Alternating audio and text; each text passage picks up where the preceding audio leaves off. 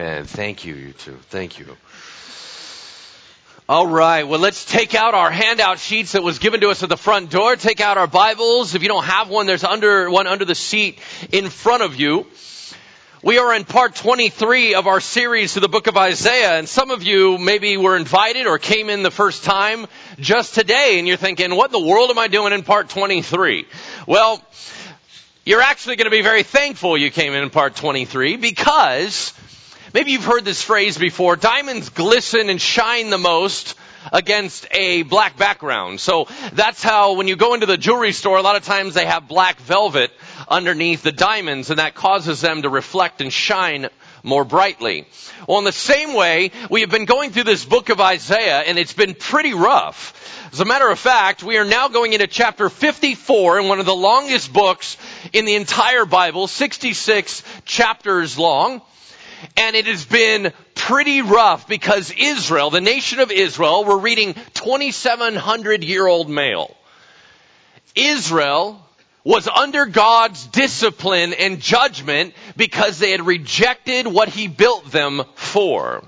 And so we have watched them go through very difficult times. As a matter of fact, not only in 586 BC were they taken out in the north by the Assyrians, but in 722 BC, they're taken out in the south by the Babylonians.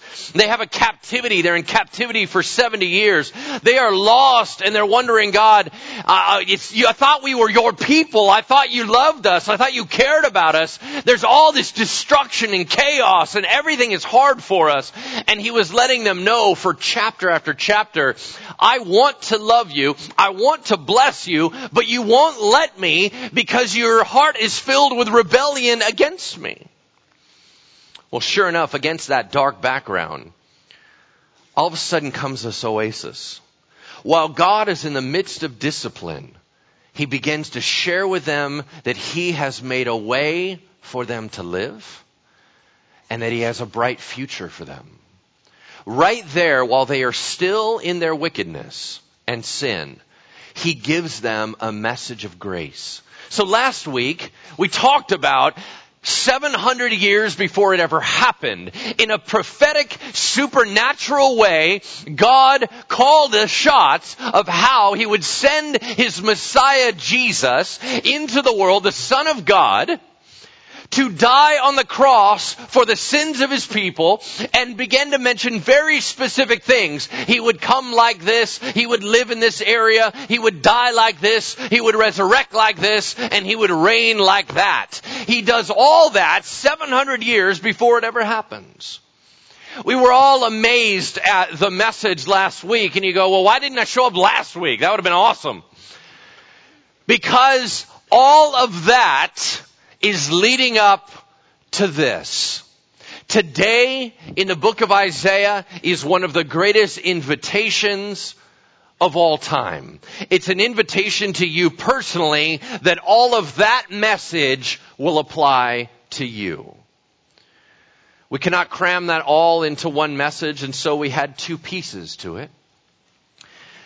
But first, we are going to read through an ancient document, and I'm going to help explain a few things along the way. When we get done with that portion, I'm going to give you an opportunity to say, yes, Jesus, save me. Now, it's not going to be a manipulative thing. I want to share with you ahead of time. I want you to come forward at the end if God is moving on your heart. And even right now, you're going, well, good. At least He's not moving on my heart. Give Him time. We got a little bit of a message to go. And what you will find is that ever increasingly, He will share His love with you. And He will say, no, if nobody else was in this room, I would still share this message just to you. And although it is not all about you, I love you so intensely that I will go to extraordinary lengths to demonstrate that love.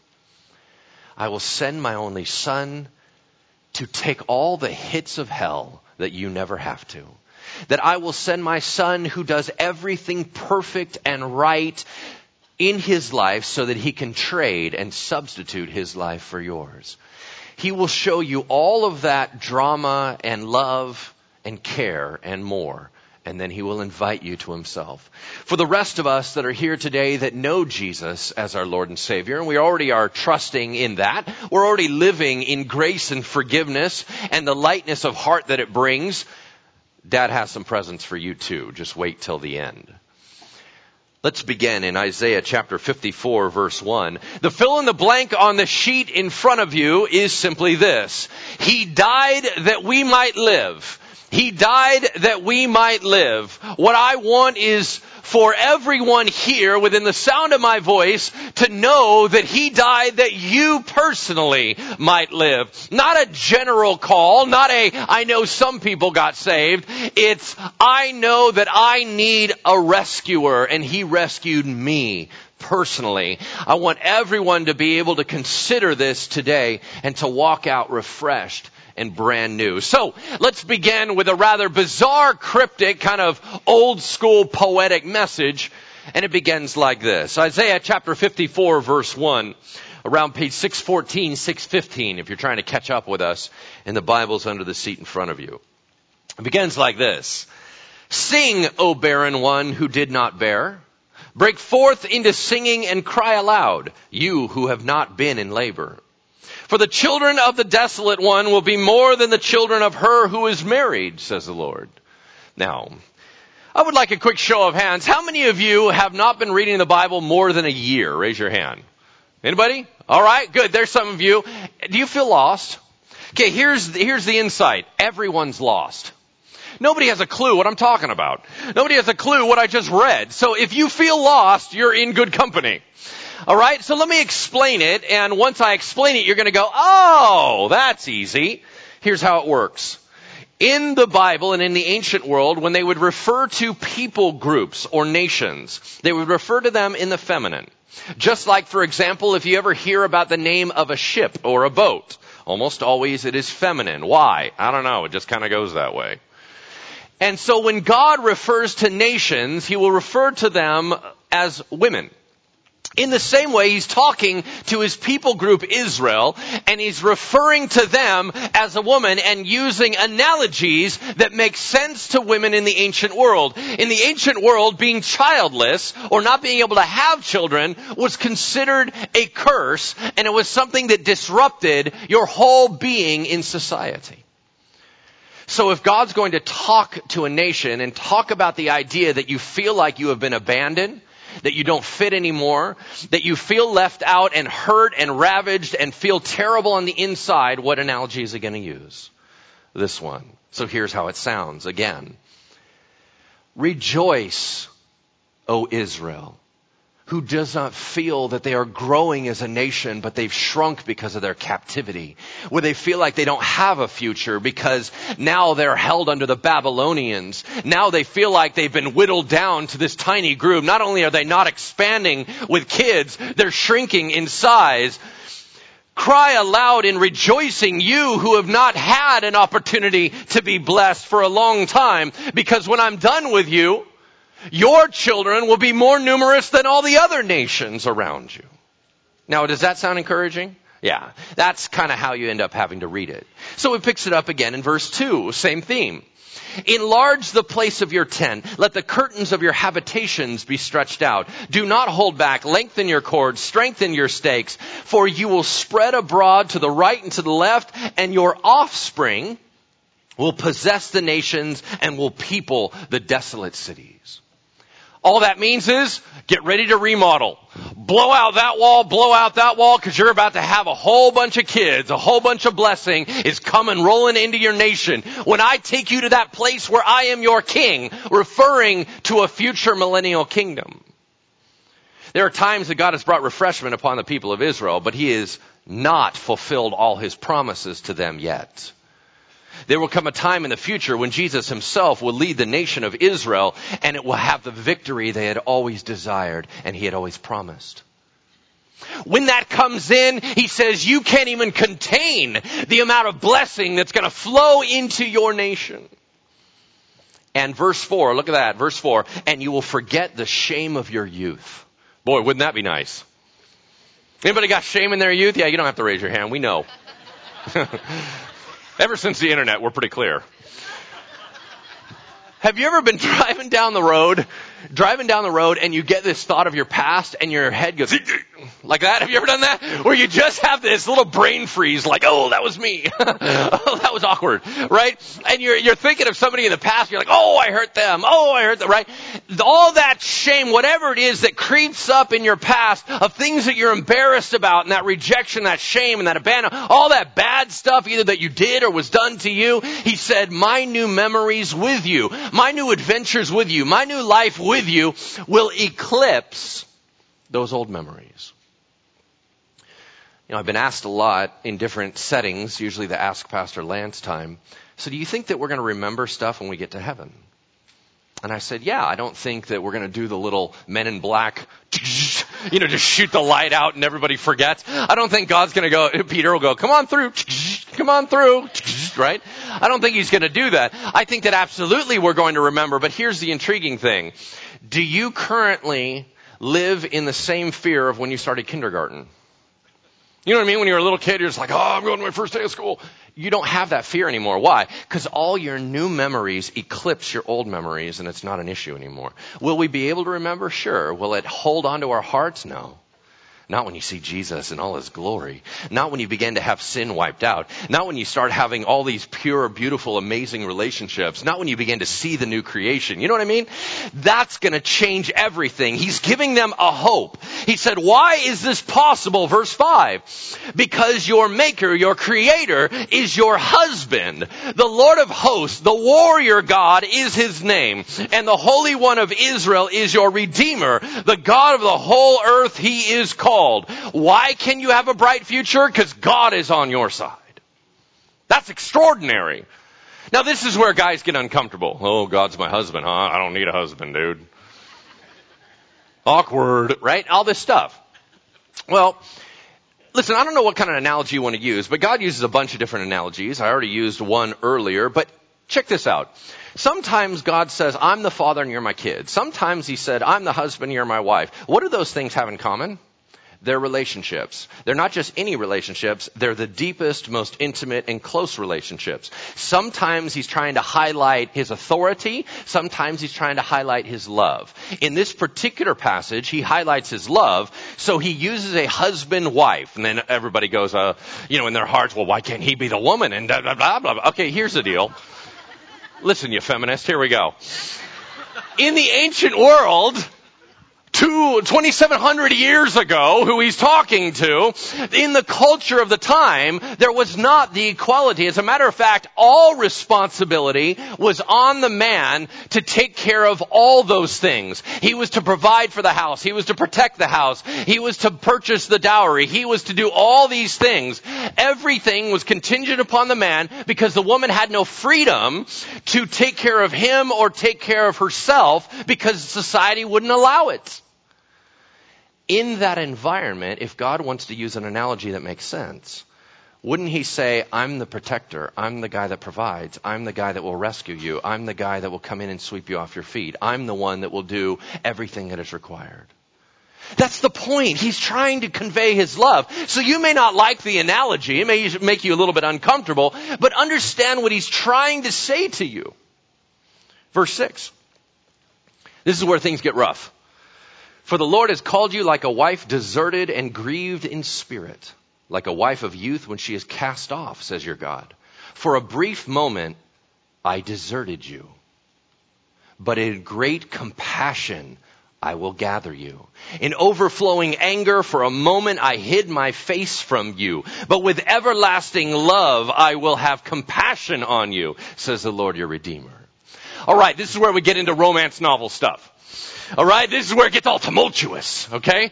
Here's the thing. What God just said was, my people, like a husband, I've been with you, but there was a time when I lost it. I called a boundary. I turned my face of blessing away from you, and I shut you down.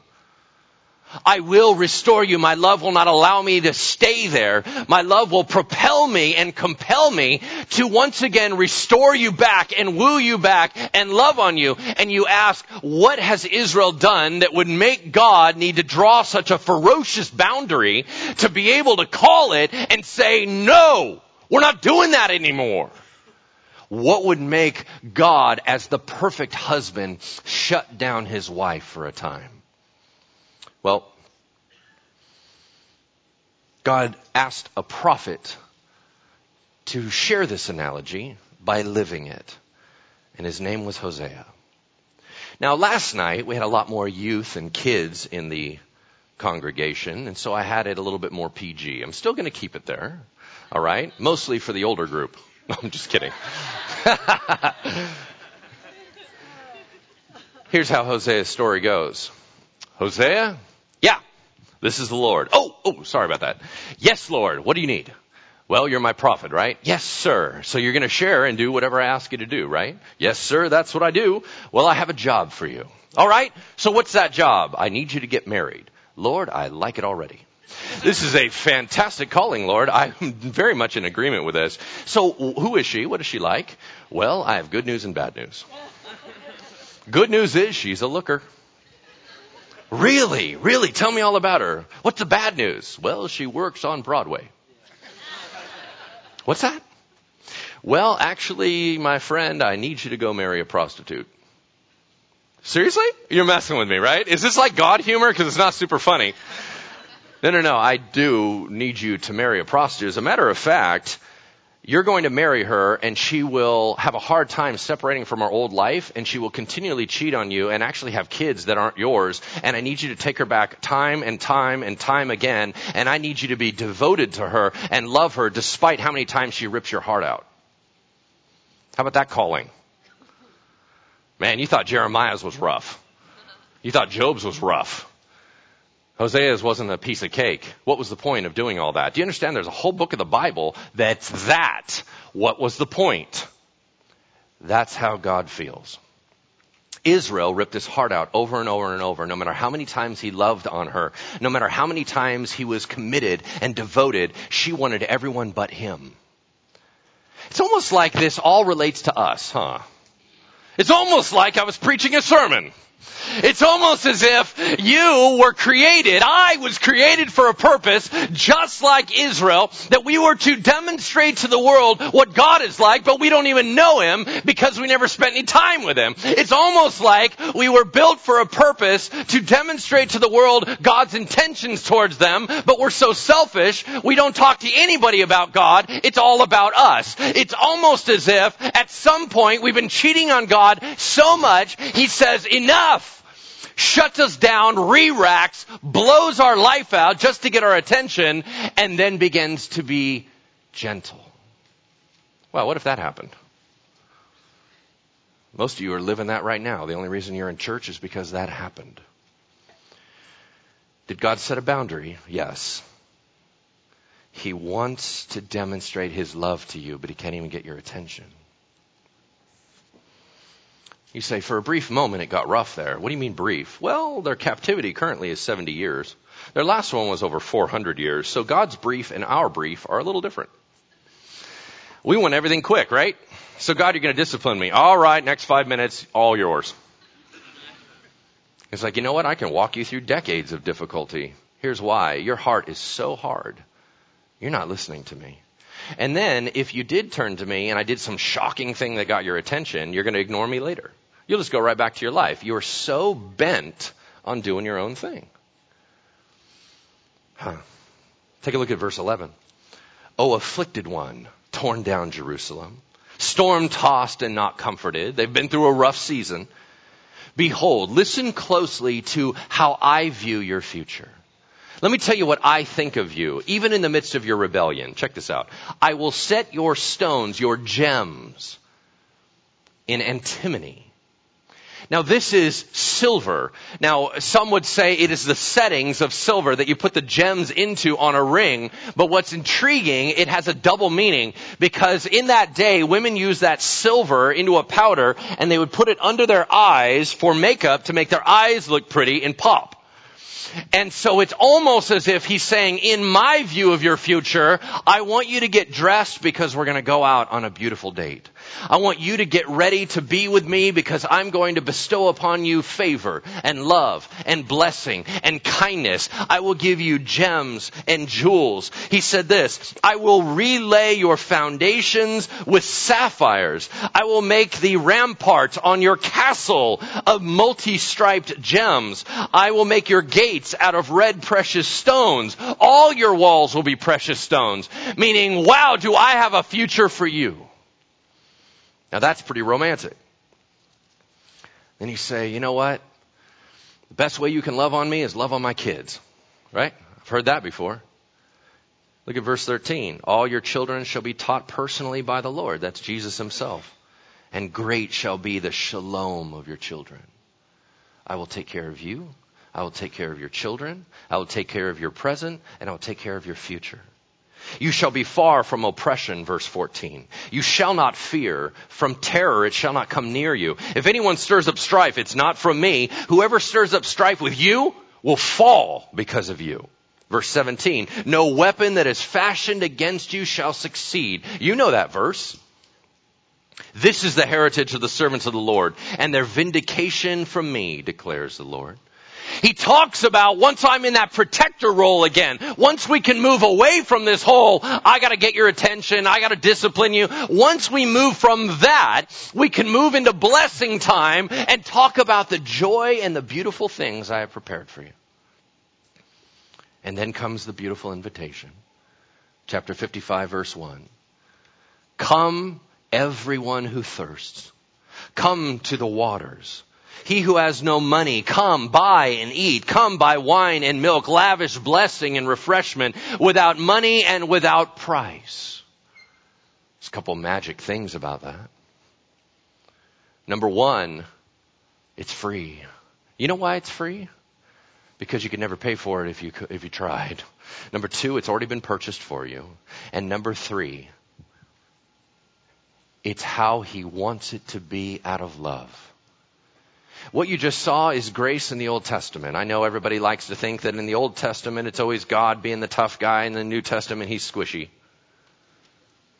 I'll tell you this, right here, I want you to come to me if you are spiritually thirsty and dry. If you feel like you've been living for yourself and it's just not right. Something inside of you is not right. You know you've been built with many layers. You've been built not just with a physical body, but you've been built with a soul personality. But deeper than that, you've been built with an eternal spirit that you know you are designed to last forever. And that place is lying dormant in you. That is dry and weary. It is not even been awakened. It feels dead. If that is you, God calls out to you and says, I have made a way for you through my son Jesus Christ to come to me, all you who are thirsty. Now what's fascinating about this is Jesus Christ quoted this twice in the New Testament. He quoted it to the woman at the well. He said, hey, you're coming to get a drink. How about you get a drink for me? And she said, well, I don't know. I guess so. And he said, you know what? I need to give you a drink. She said, you don't even have anything to draw water with. He said, you know what? If you even knew who I was, you would ask for me and I would give you water that's eternal water, everlasting water. And she's like, man, you're weird. I don't even know what you're talking about. You know what it means? It means that when you finally find the one that satisfies your soul, you're not always craving for another. Jesus also quoted that in the middle of crazy busy Jerusalem on the most packed day of the year, the last day of the Feast of Tabernacles, all the Jews jammed in around Jerusalem talking about the future Messiah. And right there in that busy time, Jesus stood up in a loud voice. He shouted Isaiah, come to me, all you who are thirsty. I'm the Messiah, the satisfaction of your soul. In Revelation, he says it again. He says, I am the Alpha and the Omega. Come to me, you who are thirsty. I will give you living water. It's interesting because over and over the Bible calls out and keeps inviting. Come, today is the day of salvation. Today is the day we can fix that big problem of the sin in your life. You go, well, I'm a good person. Good people don't get to heaven. Perfect people get to heaven. And that's not you. How are you going to get perfect? Well, the only way is to trade for a guy who did it perfect. That's your only shot, your only chance.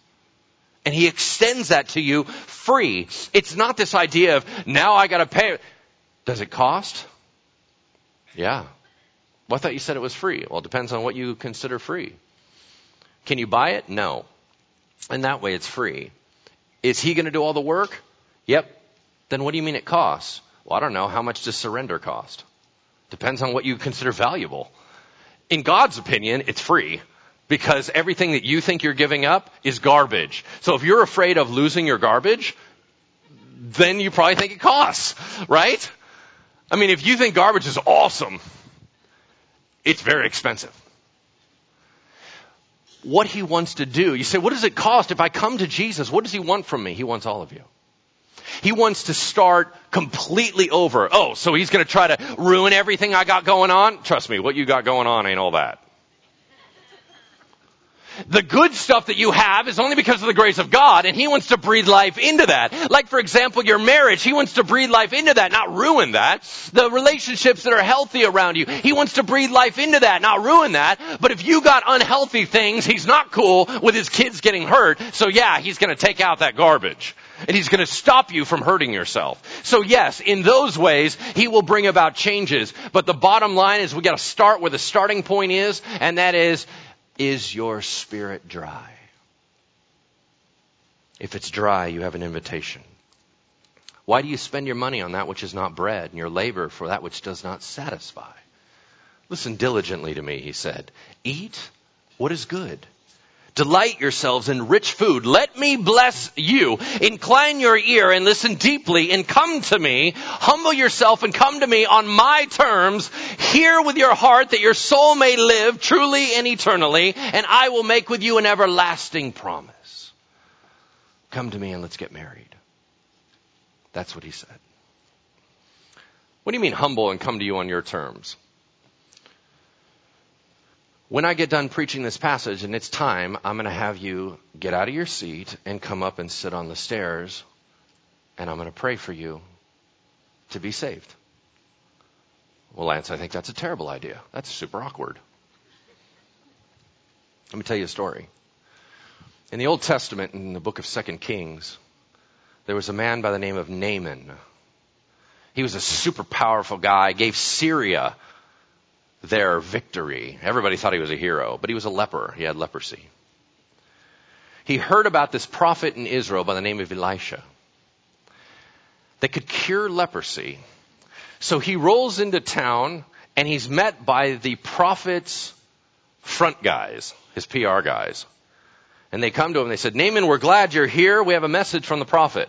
Yeah, what's that? I got all kinds of money. I'm ready to pay this dude. Let's get this thing done.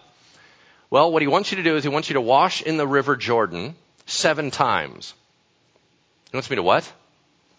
Wash in that nasty thing? Heck no, I'm not doing that. I'm a Syrian, man. We got 1 million clean rivers up in Syria. We certainly don't need your dirty water. Okay, we'll tell the prophet that. They go back home. He goes back to his servants, and the servants are like, Master, are you kidding me? He just said, if you wash in the river, you're going to not have leprosy anymore. Or what is with you and your pride? So he's like, well, you're right. And he washes in the water 7 times and he comes out clean. Here's my point to you. You think God's going to make things comfortable for you? No. Why? Because he wants you to own it and believe it. Let's finish the passage out. The reason why this is all true and real is because of verse 4. Behold, I made him, the Messiah, a witness to the peoples, a leader and commander for the peoples. And behold, Messiah, you will call a nation that you do not know, and a nation that did not know you will run to you because of the Lord your God and of the Holy One of Israel, for he has glorified you. You know why that matters? He's talking about non-Jews. That's most of us. That's our invitation. A nation that's not Israel will run to God. That is us. We run to God. So verse 6, seek the Lord while he may be found. Call upon him while he is near. Well, you trying to rush me? You trying to put a time limit? No, I'm saying I don't know when you're going to get hit by a bus. I'm just trying to be polite. Let the wicked forsake his way and the unrighteous man his thoughts. Let him return to the Lord that he may have compassion on him and return to our God, for he will abundantly pardon. Well, you know what? That's good for those kids. I've lived too long, done too many things. God's done with me. Seriously, you're that pompous? You think that your sin is too big for God to handle? Really? You ain't got nothing that he can't handle. I shared this with you before. I'll share it with you again. One of the greatest evangelists in the entire New Testament, who wrote more books than everybody else. The stuff that we study every day was a Christian killer. Are you a Christian killer? Is that what you used to do? I don't think so. So if that's the greatest evangelist for Christianity, I think you're in good hands. There is no pit that you are in that he cannot reach you, because it's not that deep. For my thoughts are not your thoughts, and neither are my ways your ways, declares the Lord. Jake, can you come on up here? Here's how it goes. Who is God speaking to right now? You know, because perhaps you can't wait for me to stop talking so you can run into the arms of your Savior. And I'm kind of in the way. Some of you are nervous because you go, I don't know if maybe that's me, maybe it's not me, maybe I don't know. It's you. Some of you are saying, hey, I want that, but I am freaked out and I'm not going up there. Do not let your fear stop you. So here's what we're going to do. We're going to pray, and I want to pray for you. So you're going to get out of your seat right now, and you're going to come up and sit on these stairs on both sides. I will then pray over you. You're going to pray along with me in your heart. And then you're going to be led back into this curtain area, and other people are going to pray over you and make sure that you have everything you need. We're going to take care of you. Because we are here as ambassadors for God to tell you how much he loves you. Right now is only a message of devotion, love, and how much God adores you. Jesus Christ has paid everything. Do you need to be free from your past? Do you need to be free from that baggage? Do you need to become spiritually alive and excited? Do you need to have life breathed into your soul? Do you need to stop feeling alone, stop feeling abandoned? Do you need Jesus Christ today for the first time? Get out of your seat and come on up here.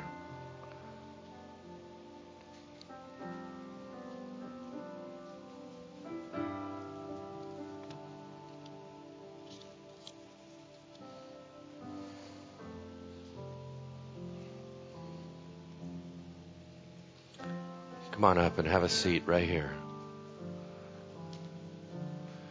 They know that their Jesus called them. They're making it personal. They know that if they were the only ones in the room, Jesus would do that for them. How much more does he need to do to demonstrate his love to you? He's saying, come to me. Come to me. I want to rescue you. You're not safe.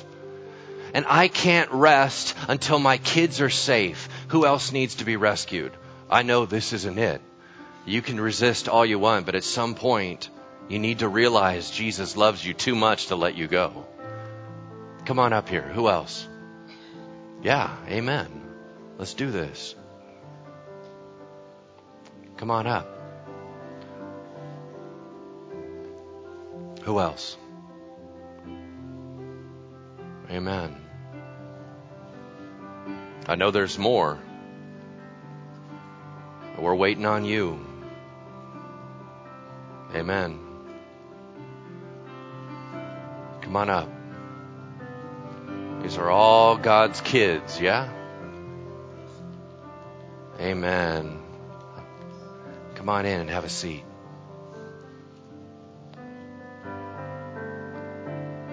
Two more. Who are you? We're waiting for you. Who is it?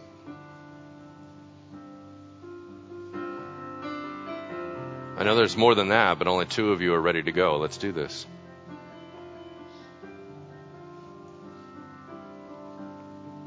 Anybody else? I would hate to walk out of this day and you're going to go, I regret. I should have went up there. I was so scared. But you think they're not uncomfortable? Yep. Amen. 1, 2. Let's pray. Heavenly Father, your daughters and your sons are here because they want you. They don't want what other people can give them. They don't want any more stuff. They just want freedom. They just want a cleansing. They want your blood of your cross to cleanse them to where they don't have to carry around that guilt and that shame and that fear and that wondering anymore. Lord, would you rescue us? You promised that if we would confess your name, that if we would invite you into our hearts, that Lord, you would take care of all of our past, all of our present, and all of our future. God, we know that who we have become is not sufficient. We know that you built us to have relationship with you and we don't. And so Lord, we want to start it right here, right now. That Father, that you would wrap us up in your arms, that you would love us and hold on to us and squeeze out all that garbage. Trade Jesus, your beautiful life, for ours. Lord, we willingly confess we are sinners. We are wrong. We know in our hearts that our selfishness has consumed us at times. So Lord, we want to be about your agenda, be about you. We want you to come in and pick us up out of the muck and the mire and the dirt and the slime and set us free, wash us clean, and give us brand new clothes. Lord, transform us from the kingdom of darkness to the kingdom of light. We confess to you, Lord, our need of you. You are the only Savior, the only one that will rescue us. And we know that as we run to you, Lord, we don't know all the answers. We don't know how it all works, but you do. So we have come up to this stage asking to be rescued. You said, Lord, those that come to you, you will not turn away. You have said that if we chase after you with all our heart, you will be found. You said, Lord, that if we ask, it will be given to us. You said that if we would seek, we would find. If we knock, the door will be open. Lord, we are asking for your freedom even now. Lord, I ask that you would rescue and make them brand new. That Holy Spirit, you would fall upon them in Jesus' name. That you would empower them for all they need to do. God, give them your Holy Spirit that they might be guaranteed beautiful salvation. That their future is bright. That they have no more fears and worries about what will happen next. That God, they know they are in your hands. Lord, begin to even now heal them from the pains of their past. Even now, begin to strip away the old stuff and give them a brand new heart. Lord, allow them to let all that stuff go. That, Lord, that the weight of the world would be lifted off their shoulders and cast away. And Father, that there's only lightness in their hearts. That there's a freedom that they can breathe deeply and their shoulders are light once again. Lord, give them a brand new start to walk with you. Rescue them and save them. In Jesus' name we pray. Amen. Amen, Lord.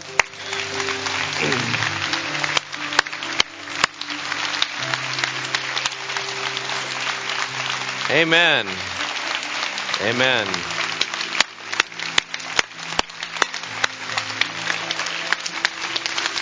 Amen.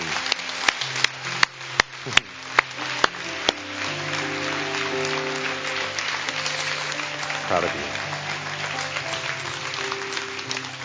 What I would like to do is, if you that have come up here, if you could just follow my friend right here, right out through the side. He's going to take you back there and get you a few things to make sure you're okay. And the rest of you, if you could have a seat for just a moment. Dad's got some presents for you. And here's what this means. Throughout today, there are certain things that you have in your heart that have been distracting you all service. Whether it's pain, physical pain, emotional stuff, relational stuff, addiction stuff, whatever it is. There are things that are currently hurting you. If you have something that is currently hurting you, I want you to stand up right where you're at.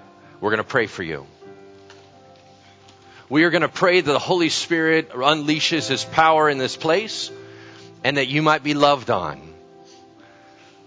Whatever it is, God already knows. He cares about it. He sees it. It already makes sense to Him. I know that if the rest of us looked at it, we may not think it's as big of a deal as you do. I don't care if it's cancer. I don't care if it's terminal. I don't care if it's a tiny thing that you go, you know what? I just feel hurt every day. Okay? Everybody good? Locked in? All right. Everyone else, you are now a prayer warrior. I want you to lay your hands upon them. I want you to get up out of your seat and go lay your hands on someone that is standing. If you accidentally lay your hands on someone that is actually just there to pray, praise the Lord. All right? No matter. This is all of us doing it together, right? This is about God unleashing His power in our place, not through a person, because I can't do anything. But God does everything, and He wants to show you His love even now. And He knows your need. Let's pray right now. Heavenly Father, I ask that you would send your Holy Spirit through this crowd and touch them in Jesus' name. That, Lord, that if there is any pain that is going on, that you would heal it. That, Father, we know that you will sift our needs because we are just kids. We don't know what we need. A lot of times we want to have you take away things that are calling us to yourself, and you're not going to do that. But, Lord, there are so many things that are hurting us and afflicting us and wounding us that, Lord, you want gone. And so in Jesus' name, I pray that you would be healed. That, God, that you would come through and reveal to each one of them that you have begun a process in them that would begin to bring about your will in their lives. That, Lord, we know that you are more than able. You are more than capable. You are more powerful than our weakness. You are stronger than our sin. You are greater with your grace than our wickedness. And so, God, I pray that you'd begin to knit us back together. Lord, that you would restore those relationships, that you would break those addictions, that you would heal us from the very deepest place, from our backs to our wrists, to our ankles, to our knees. Lord, those of us that suffer from migraines, I ask that they would go away in Jesus' name. That, Lord, all those that have problems with their eyes, that they would go away in Jesus' name. Merely because you are good, not because of anything that we deserve or because we're super righteous, but because you are super righteous and you are good. So, God, we give you all the glory and praise today. We want to thank you for inviting us to your house and giving us presents along the way. Lord, we've had a wonderful time in your presence. We are so thankful to be known by you, loved by you. Holy Spirit, come upon us.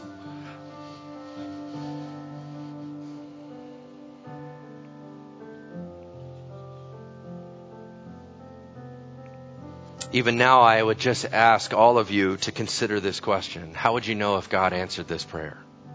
How would you know if God is working on it?